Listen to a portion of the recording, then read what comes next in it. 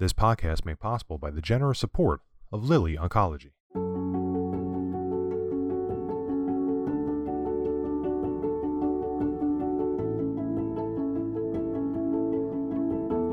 Welcome to the BreastCancer.org podcast, the award-winning podcast that brings you the latest information on breast cancer research, treatments, side effects, and survivorship issues through expert interviews, as well as personal stories from people affected by breast cancer.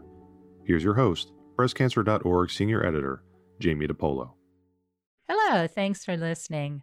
Dr. Aditya Bardia is Associate Professor of Medicine at Harvard Medical School and Director of the Breast Cancer Research Program at Massachusetts General Hospital Cancer Center. At the 2021 San Antonio Breast Cancer Symposium, he presented results from the EMERALD trial, comparing the experimental medicine elacestrant to the standard of care for postmenopausal women and men diagnosed with metastatic, hormone receptor positive, HER2 negative breast cancer that has grown during treatment with hormonal therapy and a CDK4/6 inhibitor. That standard of care is either Faslodex or an aromatase inhibitor. He joins us to talk about the results and what they mean for people diagnosed with this type of breast cancer. Dr. Bardia, welcome to the podcast. Thank you for having me. So to start, before we get into the EMERALD study results, I know that, like Faslodex, elacestrant is an estrogen receptor downregulator, but elacestrant is a pill and Faslodex is an injection.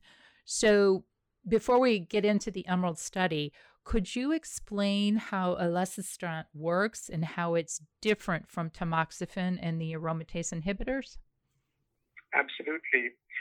So elacestrant is a selective estrogen receptor degrader or blocker, and that's how it's different from tamoxifen, because tamoxifen is a selective estrogen receptor modulator, the point being that elacestrant can not only bind to the estrogen receptor, but also degrade it, which tamoxifen cannot do.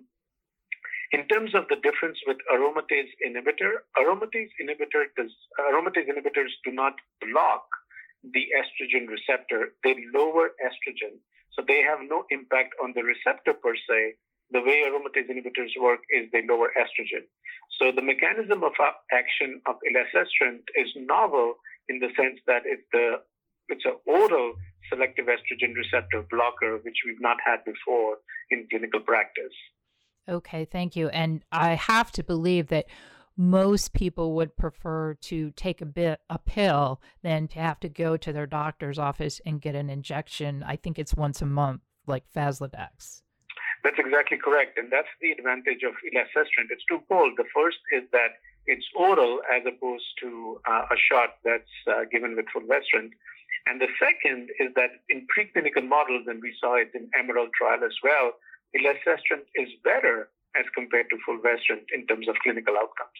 Okay, great. Now, could you summarize the EMERALD study for us and also the results? Absolutely.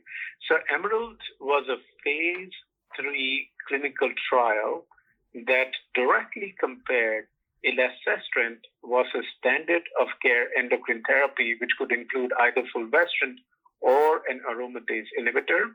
It was a global trial and enrolled more than 400 patients who were randomized 1-to-1 to either elacestrant or standard of care endocrine therapy. In terms of the study results, the bottom line is that the trial was positive. It met its primary endpoint. Patients who received elacestrant had a 30% lower risk of disease progression or death as compared to standard endocrine therapy. We also looked at a subgroup of patients who had a specific mutation in the estrogen receptor, the so-called ESR1 mutations. Those are mutations in the estrogen receptor per se. And in that subgroup, there was a 45% reduction in the risk of disease progression or death in favor of elacestrant as compared to standard of care endocrine therapy. And finally, in terms of overall survival, again, there was a trend in favor of elacestrant as compared to standard of care endocrine therapy. So the trial met its primary endpoint. It showed that elacestrant is a better endocrine agent as compared to standard endocrine therapy in terms of outcomes. In terms of side effects, patients who received elacestrant had more nausea as compared to standard endocrine therapy. But besides nausea, the other adverse events are pretty much similar between the study arms. Okay, thank you. Now, I do want to ask about the previous treatments that people in the study received, because my understanding is everyone in the study, the cancer had grown while they were being treated with hormonal therapy and a CDK4/6 inhibitor. Is that correct? That's exactly correct. So if you look at our treatment landscape, first-line therapy comprises of endocrine therapy plus a CDK4/6 inhibitor. Patients eventually have disease progression on first-line therapy, and then they get second-line endocrine therapy, and that's where the EMERALD trial comes in. So it was designed as a second-line, third-line clinical trial. Once patients have disease progression on first-line therapy, then after that comparing elacestrant to standard of care endocrine therapies, which is what we use in clinical practice. Okay. I guess the thing I don't understand, and excuse my ignorance, so if the cancer had grown while it was being treated with a CDK4/6 inhibitor and either an aromatase inhibitor or Faslodex, then the standard of care in your study was either Faslodex or an aromatase inhibitor. I guess that's what I'm not understanding, because it's, to me anyway, and I'm probably misunderstanding something, it sounds like the cancer already grew on those treatments. So how does that become the standard of care? That's what I was confused about.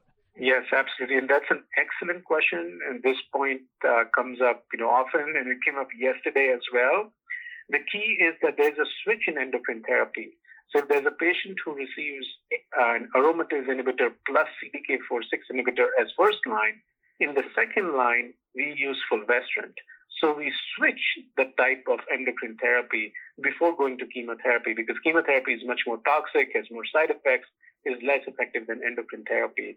So coming back to the example that you were saying, if a patient gets an aromatase inhibitor plus CDK4/6 in first line, has disease progression, then in the second line, we would use fulvestrant. We would not use the same endocrine agent.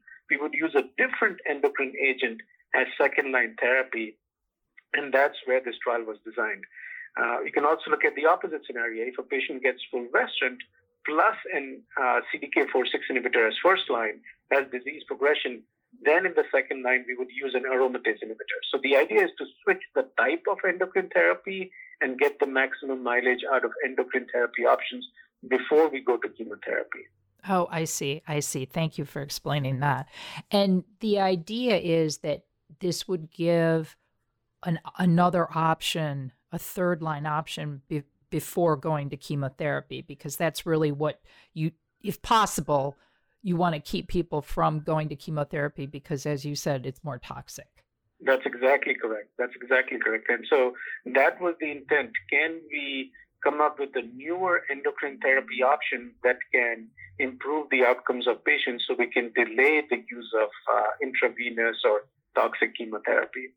Okay. And I do want to ask a little bit about the ESR1 mutation.